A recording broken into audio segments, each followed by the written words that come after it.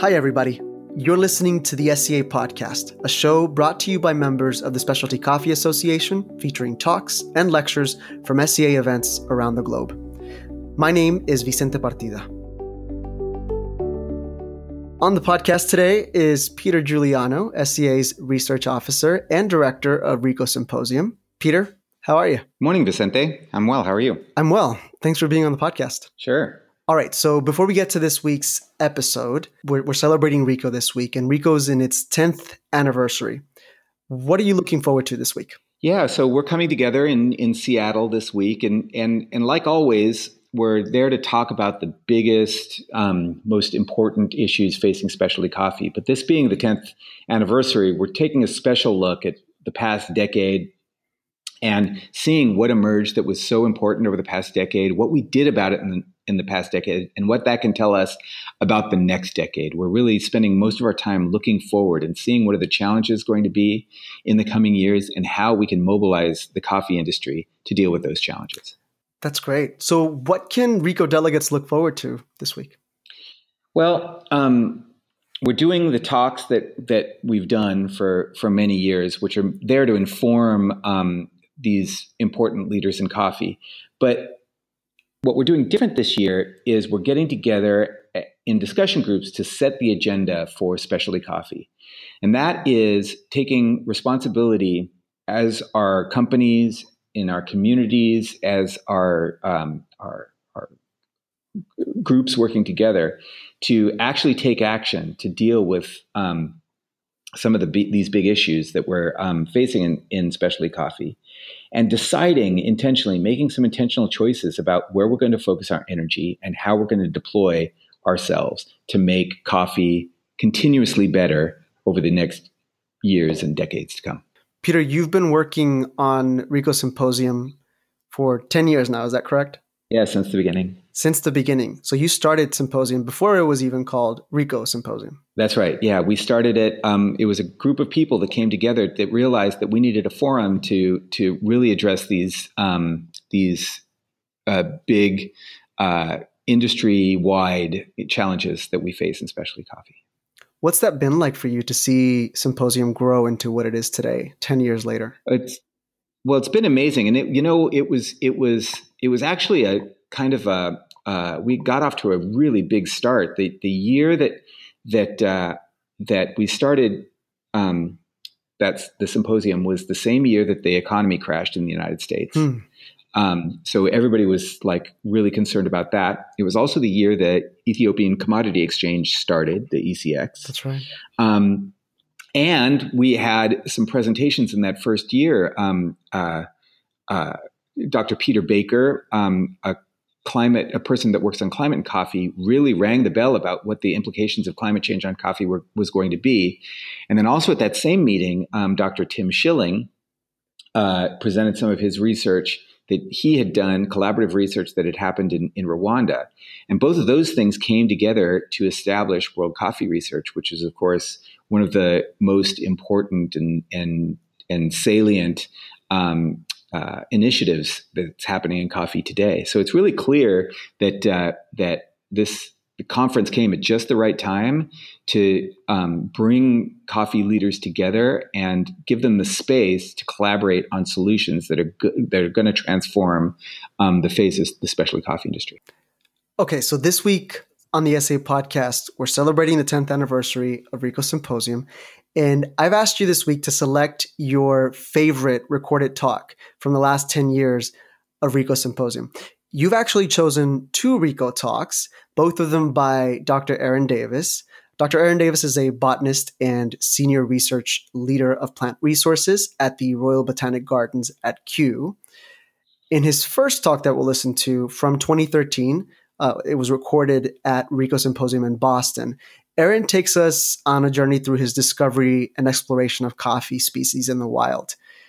From his introduction to coffee by a colleague to his co-discovery of 20 new coffee species, all the way to his analysis of Arabica coffee's evolution and possible extinction. That was from 2013. And in the second talk that we'll listen to from 2016, recorded at RICO Symposium in Atlanta, Aaron follows up on his 2013 presentation and presents the findings of his research on the effects of climate change and how it's reshaping coffee production. So, Peter, why did you choose these two talks for the podcast?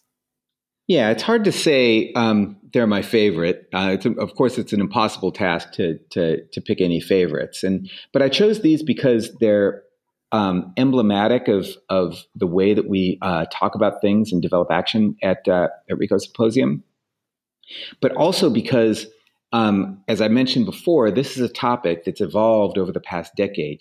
From our very earliest awareness that climate change was having a strong effect on coffee, and to Aaron's really groundbreaking work at the center of origin of coffee, southwestern Ethiopia, actually documenting the effect on the wild population of coffee, going into some history about exactly where coffee came from and how it's evolved and how it continues to develop as we cultivate it throughout the world, and then secondly, a couple of years later, talking about exactly what a climate resilient coffee economy looks like, what kind of steps we can take from a genetic perspective, from an agronomic perspective, to preserve coffee. And of course, this is the biggest issue we face really as a species: is how are we going to deal with the changing climate? And that's no different for coffee. Every coffee farmer is put at risk by climate change. Every coffee business person is put at risk by changes in coffee supply and coffee quality because of climate change. So it really is a sort of consistent, never changing topic that we look at. And so I chose Aaron's talks because it was in many ways our deepest and most informative look.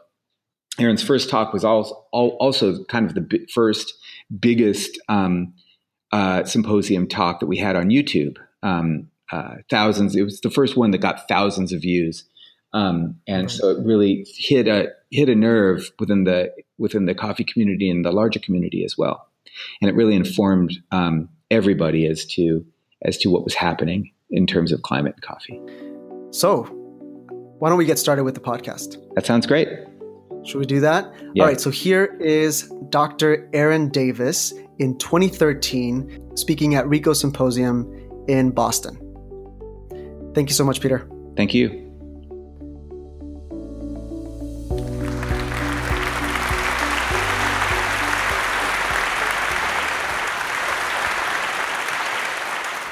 So where does my coffee story begin? Well, it actually starts in London in 1995. I was a recent PhD graduate, and I was having tea. Sorry, not coffee. I was having a cup of tea. I'm blaming Boston and Coffee Leaf for that. But, and I sat next to somebody called Diane Bridson. And Diane Bridson, I was to find out, was a world authority on wild coffee species. And as a rather pertinent acolyte, I asked her the question, how many coffee species are there? And she looked at me, slightly glazed over, and said, I don't know. It's not actually that I don't know, it's that nobody knows.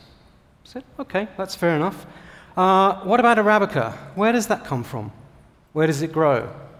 What's its natural range? Another glazed look.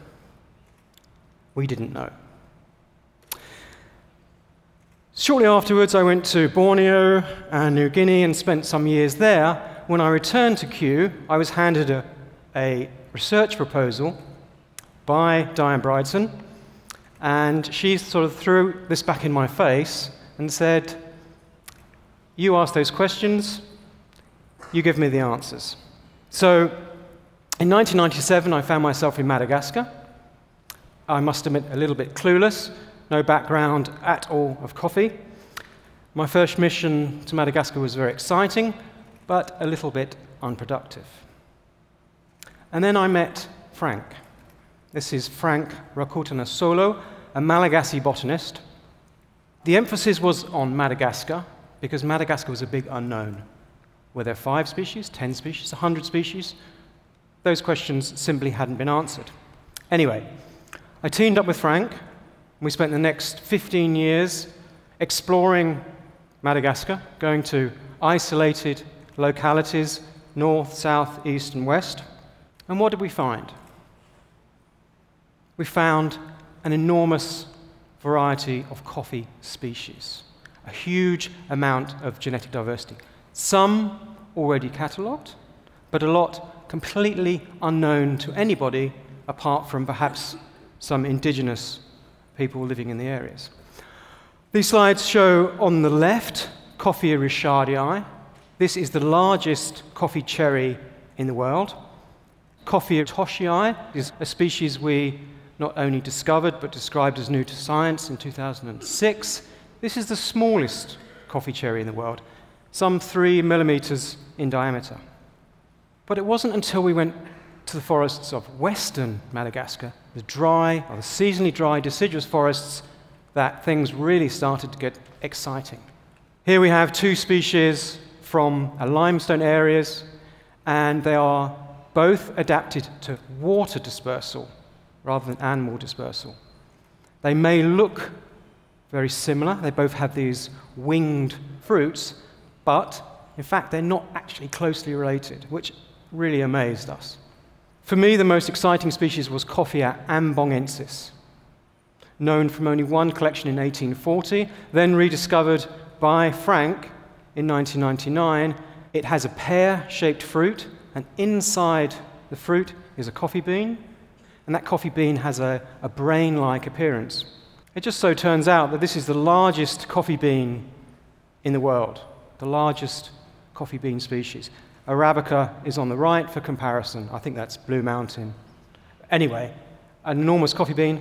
I have no idea what it tastes like. Sorry about that.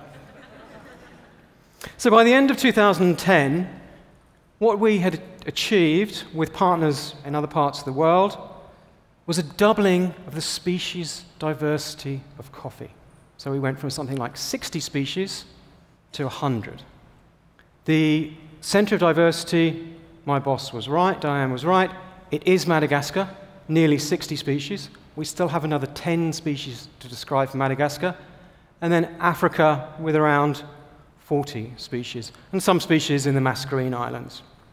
That was all well and good, but to really understand Arabica, to understand Robusta, and the other cultivated species, another fundamental question needs to be asked, and that is, how are coffee species related to one another? All I want to say here is that within the tree of life, we are all related to coffee. We actually share 50% of our DNA with coffee plants, which is great news. Unfortunately, we share 70% with the fruit fly.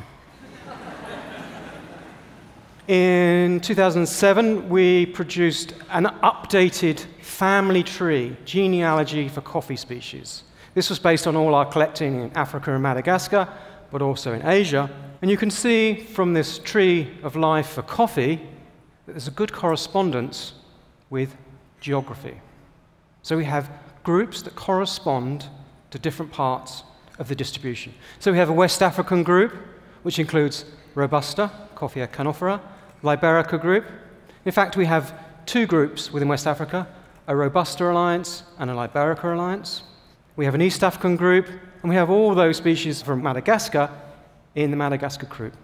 One really interesting outcome of this study was that the genus Cyanthus, which was always known to be a close coffee relative, actually was a coffee. So lots of very strange species from Africa, also from Asia, that people thought maybe were coffee, but they actually look very, very different, particularly Coffea mannii on the left here. They are actually coffee species. Inside the fruits are coffee beans, and if you roast those beans, they smell like coffee. If you drink them, they taste like battery acid. Anyway. So effectively, we went from 103 species. Looking at the genetics, we were able to add another 20 species. But also, we increased the natural distribution of wild coffee species right the way across Asia and even to Australia. And I can tell you the Australians were very happy to have their own coffee species, Coffea brassii. So now let's focus on Arabica. Let's focus on origin. Where does it come from? When did it arrive? Back to the genealogy, back to the family tree. It was always suggested that Coffea eugenioides and Coffea robusta were the parents of Arabica. And what we did by analyzing all the known coffee species at that time was to actually say for certainty that these were the parents. So we know Robusta. Eugenioides is also called Nandi coffee, and it's also another cultivated coffee. Here are the two parents, Robusta and Eugenioides. Eugenioides is a narrow-leaved, small-leaved species, and well, we know Robusta very well. And together, their holy union gave us the gift of Arabica. And if you look at the two parents, it looks very much intermediate between the two. But does that make sense in a geographical context? Yes, the genetics tells us the story. What about the geography? Well, it very much does. If you look at this distribution map for Robusta, the white dots are the actual recorded sites for Robusta. The intense yellow and green colors are the modeled predicted distribution for Robusta. If you look at the Arabica zone, the home of Arabica in the circle, there's a prediction for Robusta to occur in southwest Ethiopia. If you look at Eugenioides, which is a Rift Valley species, a high-altitude species, there again, there's a prediction for southern Ethiopia. Arabica. We have two circles here. The smaller circle is where Arabica occurs. The larger circle gives us an indication where Eugenioides and Robusta exist in this day and age. So we have two theories on the origin of Arabica. One, that it originated in Ethiopia and the parents became extinct. Two, it originated outside Ethiopia. I know there's an Ethiopian colleague in the audience, but it's possible that Arabica actually originated in somewhere like South Sudan or even the Congo. That's historical. What about today? This is a map of the actual and predicted distribution of wild Arabica coffee. And as you can see, it's restricted to southwestern Ethiopia and southern Ethiopia, either side of the Rift Valley. It's also found in small numbers on the Boma Plateau in South Sudan, and a very doubtful locality in Mount Marsabit in northern Kenya. And the genetic data, but also the environmental data, suggests that it's introduced in that region. So what do those forests look like? What do those coffee forests that house wild coffee actually look like? Well, I was there last week, probably actually this time last week, in those forests. Here's a picture here depicting the higher range for Arabica in Ethiopia. It's a humid, moist forest, a rainforest, between altitudes of 1,000 and 2,000 meters. The big tree is clearly not coffee, but if you've got very good eyesight, you can see the coffee plants underneath that shade tree. And unlike South Sudan, or unlike many of the places in Madagascar, what you see is that the forests are packed with Arabica plants. We estimated something like 20,000 plants per hectare. Huge, huge diversity. There's also a good range of age classes. This is my colleague Jenny, who's holding an Arabica plant, which is probably about 100 years old. And this is what the wild plants do. They get to a certain age, and then they just fall over and die. So we're all interested in supply, we're interested in taste profiles, we're interested in sustainability. What is the value of those wild Arabica forests in Ethiopia? If you look at the genetic data, and some of it's published, some of it's not, what you see is the diversity in those forests is enormous, absolutely enormous. Each forest area has its own distinct range of genetic variation, but also there's good evidence to show that those populations have mixed. There's some gene exchange between those populations. The other key thing is there are lots of seedlings, and those seedlings supply standing genetic variation, and that standing variation enables adaptation, and that is very important.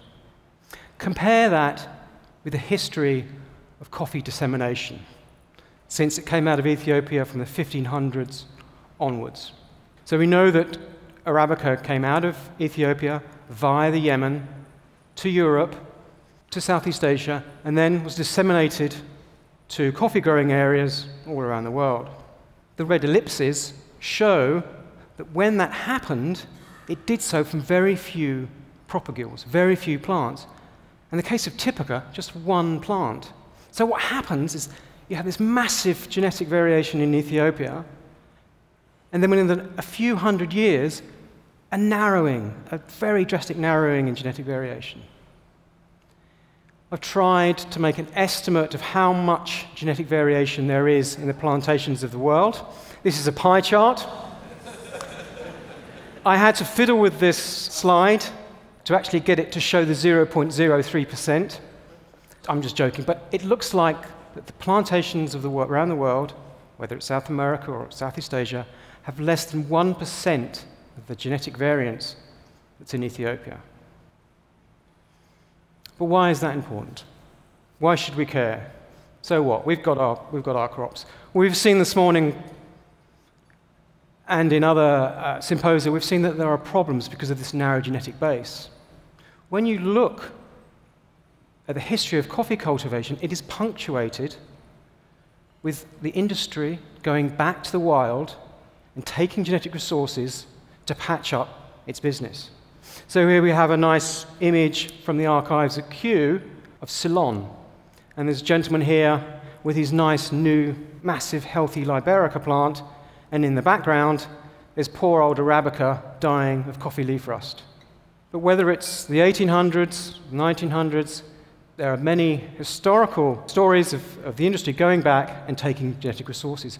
And we know, as recent as 1904, the industry went back to Africa, took Robusta, took it to Southeast Asia, and from there we have the Robusta industry that we have today. So there's huge potential in those wild forests for Arabica. But let's not forget, we've got 125 other species. Massive potential for crop development, for breeding. Let's also not forget that of those 125 species, many are used to make coffee, not by industry, but by local people. Some of them have good cup quality. Many of them have interesting traits. I've only seen coffee leaf rust in wild forests once, and that was in Ethiopia. So who knows what the potential is for disease resistance? Now let's move on to the dramatic part, extinction. Is that a reality for Arabica? In 2006, we did a study looking at 100-odd species of coffee, and we made an assessment of risk concerning extinction. And what we found was that nearly 70% of coffee species are in danger of extinction. 10% are critically endangered, which means they could go extinct within 10 years. I was in Madagascar 2 years ago. We refound Coffea minutiflora, the world's smallest flowering coffee, and the area of forest it occurs in is about the size of this room. So some serious, serious threats. What are those threats? The main threat is land use change. Conversion of natural forests, natural vegetation, for human use, such as pastoralism or crop production. Some of it, as in Ethiopia, is historic. It happened hundreds of years ago or thousands of years ago. But as we saw in South Sudan on the World Coffee Research trip, some of it's very recent. And then we have climate change. And land use change and climate change act together antagonistically. We know Coffea arabica operates within a narrow band of environmental conditions. Move up a degree, you affect taste. Move up 2 degrees, you affect production. 3 degrees, mortality. Your plants are dead.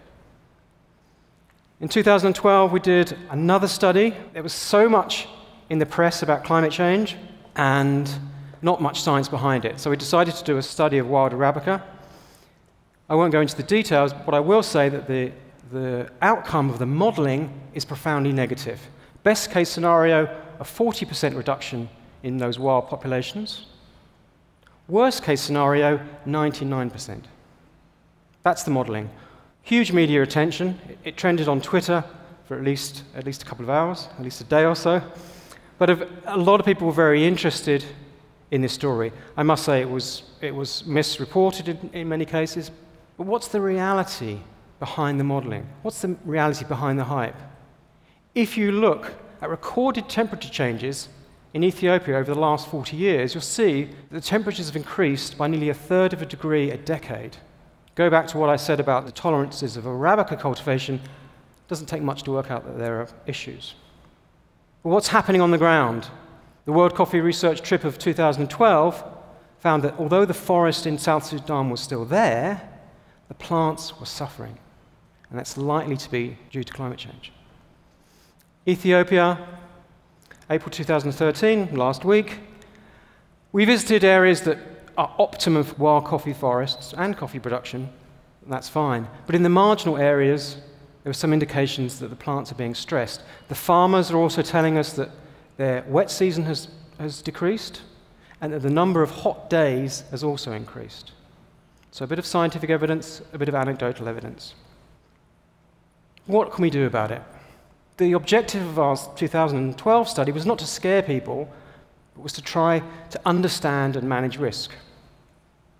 Looking at this slide, you might think that's a natural forest. It is, in fact, an intensive coffee cultivation system. Not by South American standards, but look at the canopy. It looks like a natural forest. And indeed, there are many species of birds and monkeys and mammals living in those forests. Let's look at it from under the canopy. There are our coffee trees under cultivation. This is a more intensive system, but you still maintain that canopy. You're still maintaining those natural systems. So for Ethiopia, I think there are possibilities. We have a more or less a semi-natural environment. The ecological processes are still there: dispersal, pollination. Secondly, we have a financial reason to mitigate. We can say to farmers, replant buffer zones, replant core zones, provide upslope migration for wild coffee species because there's a financial incentive.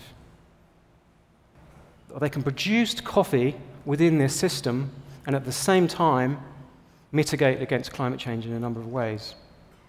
Meetings I had in Addis also filled me with some optimism that there's the political will to make change. Let's also remember that coffee production in Ethiopia, which is mostly Arabica, provides nearly 1/3 of their GDP.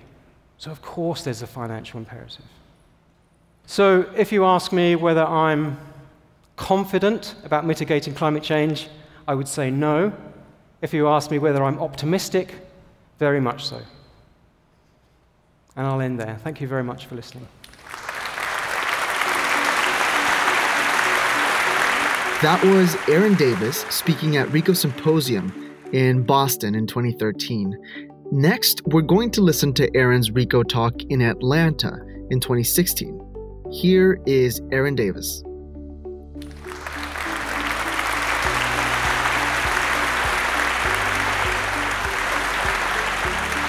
Coffee and climate change. It came onto the agenda probably about a decade ago and was viewed very much as something that was going to happen, and it was very much on the margins of people's thoughts about sustainability and resilience. And then there was the extended wet period in Central America, followed by drought in Brazil, and that moved climate change, I think, really onto center stage in the sustainability agenda.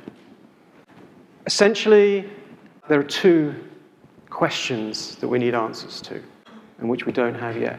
The first one is, what's going to happen across, say, this century? And then once we know that, we can answer the second question, is what are we going to do about it? So are we facing a rather grisly Armageddon, or are we looking at something that's perhaps more benign and something that's more manageable than we might expect it to be? So when I stood in front of the audience at the SEAA in Boston in 2012, I talked about some of the work we'd done on climate change for wild Arabica. I won't go into detail, but what I will tell you about is what happened afterwards. And there was quite a bit of media attention, and it was very interesting to hear people's questions and responses to the work we'd done. One of the things I wasn't expecting was the question of, okay, that's very interesting, blah, blah, blah, but what are you going to do about it? And that really, really threw us. What would we do about it? We've got an idea of what's going to happen, but what would we do about it? And more specifically, they weren't talking about wild coffee, they were talking about coffee production. So this got us thinking. The team sat down and we threw some ideas around, and we came up with a basic idea of what that might look like. And then in November 2013, we got the opportunity to put some of those ideas to the test. We started initially an 18-month project, a very short-term duration project, and there was a big agenda. How would we make the coffee economy of Ethiopia climate resilient across this century? Which is quite a big ask. But we set the agenda, so we've got ourselves to blame. Why Ethiopia? I probably don't need to tell you why. It's a major coffee-producing country. It supports the livelihoods of around 12 to 15 million farmers. It provides a huge proportion of the country's export earnings and really drives the economy of this country. We were very fortunate for us, but not for the hard commodity sector. There was a downturn in mining, and we found ourselves with a team of people who had good skills to convert to the soft commodity sector. And they brought to the table their ideas and expertise, and also some new approaches to tackling and looking at this issue, both in the UK, but also, of course, in Ethiopia. So we had an idea of what we would do, how we would up our game in terms of our approach to answering the two major questions. So there was a technology side, which I won't go into, and then there was the on-the-ground, field-based side of the study. And that, from the very onset, we considered was a very key element to make sure that we collected the right data, but also to test all our ideas to see whether they worked. One of the things we didn't intend to do was question farmers, but it's something that became critical to what we were doing. And we also, this isn't our expertise, of course, but we also consumed a lot of coffee. We had that roasted by London-based roasters and evaluated to see how that tied in with coffee growing and climate change in Ethiopia. And from November, December onwards, we found ourselves in a deep immersion phase. What do I mean by that? The team was totally dedicated to this project in a very intensive way right up until more or less today. So it's been an intensive period, but we've learned a huge amount about this issue in Ethiopia. So what are the outcomes? What's the coffee landscape Ethiopia going to look like across this century? Now, as a scientist, you question everything. You question what the people do, and you question even what you do yourselves. One of the key issues, I think, and baselines, if you like, for this project was that Ethiopia has experienced a really drastic change in its climate in the recent past. So when you look at the data from reliable sources, you see an increase per decade of around a third of a degree. And that adds up over several decades to become quite a significant increase in temperature. So what we did is we reevaluated that. We took climate station data from 30 climate stations. We reanalyzed the data, but specifically for coffee-growing regions. And what we found was that those increases were realistic, were repeatable for several of the major coffee-growing regions of Ethiopia. But worse than that, in combination with the increase in temperature, was a decrease in rainfall. So you have this double whammy of climate-related issues potentially influencing coffee. One of the very interesting aspects, I think, of climate change is that for many crops, there's no data. So one of the early conversations we had is, where are our melting glaciers? Where are our sea level rises? Where's our metrics? Where's our equivalents? And we found that from interviewing farmers. So Ethiopian farmers tend to their family farms tend to stay in the same places through many, many generations. And what we found, that talking to the father or the mother, and then when they told us about their fathers and their fathers' fathers, they were able to give us an idea of how their farming environment has changed since, say, the 1930s. So in northern Ethiopia, for example, we encountered a family whose forefathers had harvest every single year. Then a generation forward, that went down to 2 years and 3 years. And in the present day, they have a harvest every 5 years. So what we were able to deduce from that, and that's already been mentioned this morning, is that climate change happens slowly. Yes, you get tipping points, but it's a slow process. It's been happening for a long time. We also looked at plants, independent of farmers or humans, just to see what their response was to climate change. And one of the things the modeler said to me was, in the areas that we predict will be influenced by climate change, when you go there, you should start to see that. And that's exactly what we experience. So here we have an example of quite severe climate stress towards the end of the dry season. But in some cases, there was very severe environmental stress, to the point where plantations that had been productive for many, many decades were completely dead. And that's a recent phenomenon. So they have gone over the tipping point. So what does the landscape look like in general? What are the predictions going from the recent past, from the 1960s, say, to the end of the century? Well, they're quite alarming. And what you see is a drastic change in the coffee landscape of Ethiopia across this century. And you can get some indication of that from the maps behind you. So we see large areas completely disappearing. It's not just related to altitude either. Going forward even further, towards the end of the century, even more drastic changes, but you'll notice some new areas emerge. New potential coffee growing areas emerge that weren't there before. Let's go right to the end of the century. You can see even more drastic change, but I want you to focus on the dark green, because it's the dark green which identifies those areas which are excellent for coffee growing. And you'll notice that is the part of the landscape that's most severely impacted. What does that look like in terms of area? These circles represent the area that is actually suitable for coffee growing across this century. And what you'll see from this is a general, quite alarming decline in the area where it's actually suitable, I should say, for growing coffee. What that detail doesn't show you is the more drastic reduction in the area that's absolutely perfect for coffee growing.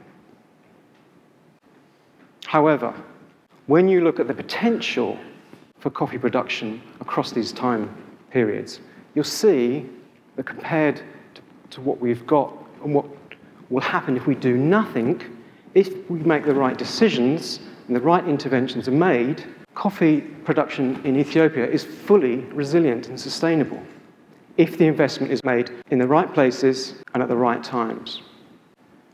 So what am I talking about here? It's a difficult concept to grasp sometimes, the area of suitability. I'm talking about millions of dollars per year and millions of kilograms of coffee. So it's far from insignificant. So where is that potential coming from? It's coming from two places. Using highly suitable land more efficiently. So there are plenty of places for growing coffee which don't grow coffee at the present time. And also, there's a huge potential for migration to areas upslope of where they're presently grown. So to areas that are cooler and wetter than those areas that will disappear. Now, the burning question that many people come to, well, that's fine, but that land is being used for other purposes. It may be forested, it may be a nature reserve, somebody may own that land. But what we've seen in Ethiopia, because of the way we've done the study, is that a lot of that land actually doesn't have a great value and would have more value if it grew coffee. But there's another bonus, because for growing coffee in Ethiopia, you really need forest. So if you're growing forest, you're having an income, you're sinking carbon, you're mitigating, you're improving the environment, you're improving ecosystem services. So it's kind of a no-brainer. So how do we condense all this information down into products that people can actually understand and use for appropriate decision-making? We have two main products. One is the strategy document. It's a document designed for major decision makers at the sort of government, NGO level. And that provides very specific details of what's going to happen across the coffee landscape across this century. On one side, there's a bigger scale picture, and on the other side, the 16 coffee areas, what will happen across each time period, what's the confidence in those things happening, and also, what does the modeling robustness look like? So here's a more detailed map, and this is now being scaled down to a sort of 200-kilometer hexagon. And this map is basically what it looks like in the present day. And you can see we've designed the study in such a way where we know which areas are most suitable, which areas are least suitable, and we've also mapped on deforestation. Because in some cases, climate change isn't going to be the major impact factor, it will be deforestation. And you can see why that's the case on this slide. You can see areas that will be drastically impacted by climate change, but there are also the areas that are being most badly impacted by deforestation. So there's a double negative influence.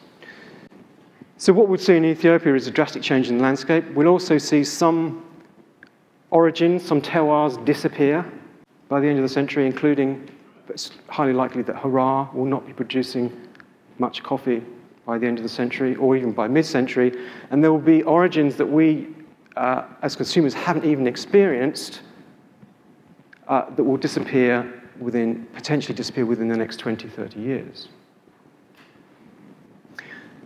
To make the information more accessible, what we've done is also produced a coffee atlas. This is like a road atlas.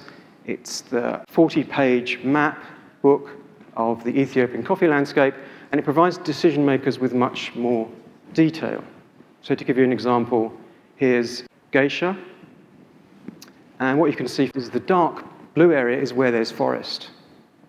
The light blue is where there's no forest. The green would be where it's a great place to grow coffee. So if you wanted to have the resources to reforest an area, what the atlas does and what the resources do is tells you exactly where to make your investment. Let's just sum up by looking at some of the lessons that we've learned. Or one of the hopes, the aspirations, that we would find within the landscape something that would provide a quick fix for climate resilience, a drought-tolerant Arabica, for example. We have two main genetic groups in Ethiopia. Most of our cultivated Arabica came through Harar, then Yemen, and then out to the world. And during this movement, if it had the ability to acquire any drought resilience, it would have happened during this migration out of the forests of Southeast Ethiopia.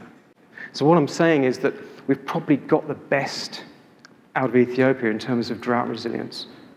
And drought resilience is one of the major issues. And then, of course, we've got the so-called wilds, the geishas, the Rume Sudans. So we've got that side of the genetic makeup. And I think it's not a huge amount, but as I say, we've probably got the best there is from Ethiopia. In terms of climate resilience, not in terms of disease or pest tolerance.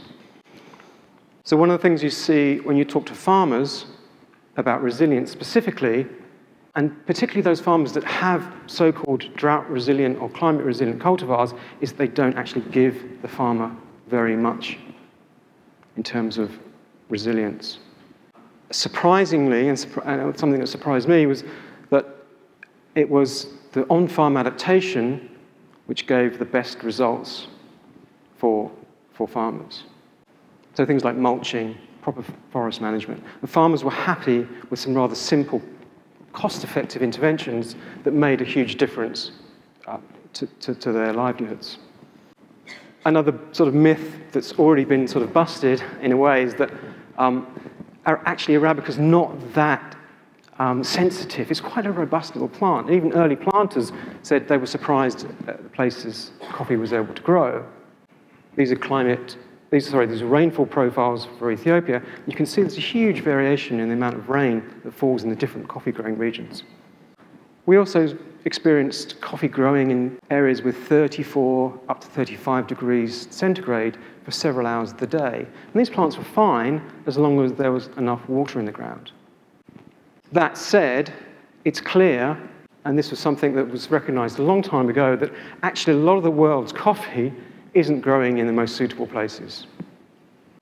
And that would include parts of Brazil and Vietnam, for example. And it's those places that are least suitable which will be impacted the most and within the most recent time frame by climate change. So they are closest to the tipping point. They are closer to the tipping point than many areas elsewhere in the world. One of the other things we realized that climate change is incredibly complicated. And I think if we need to move forward, we need to make better connections. At the moment, I see there's a big disconnect between what's going on in the research community. People might know something about soils or physiology, but they don't know anything about coffee, or vice versa. So if we need to move forward, we need to make these connections so we can bring all these disciplines together to answer the specific questions. So for Ethiopia, I think we can answer those two questions I posed right at the very beginning. In a global context, if we did the same thing for the major coffee-producing countries of the world, and I think we could do that within a decade, we would be in a very advantageous position to understand what the future looks like and exactly what we need to do. In summary, I don't think we're facing a grisly Armageddon. We're facing a challenge. We're facing a potentially sustainable future for coffee, but, this is a big but, we have to do the right work now, and once that work's available and we're happy with it, to make the right decisions. Thank you very much. That was Aaron Davis speaking at RICO Symposium in 2013 and later in 2016. That's it for the podcast this week. Special thanks to Peter Giuliano for joining us for this week's episode. Aaron Davis is traveling in Ethiopia this week, so he couldn't join us for the show. Check out Aaron's article, Mapping Ethiopia, in the new issue of 25 magazine, just published. If you'll be at RICO Symposium or the Specialty Coffee Expo this week, we look forward to seeing you. Stay tuned to the podcast for episodes from both events coming in the next few weeks. This has been the SCA Podcast, brought to you by the members of the Specialty Coffee Association. I'm Vicente Partida. Thank you so much for listening. See you next week.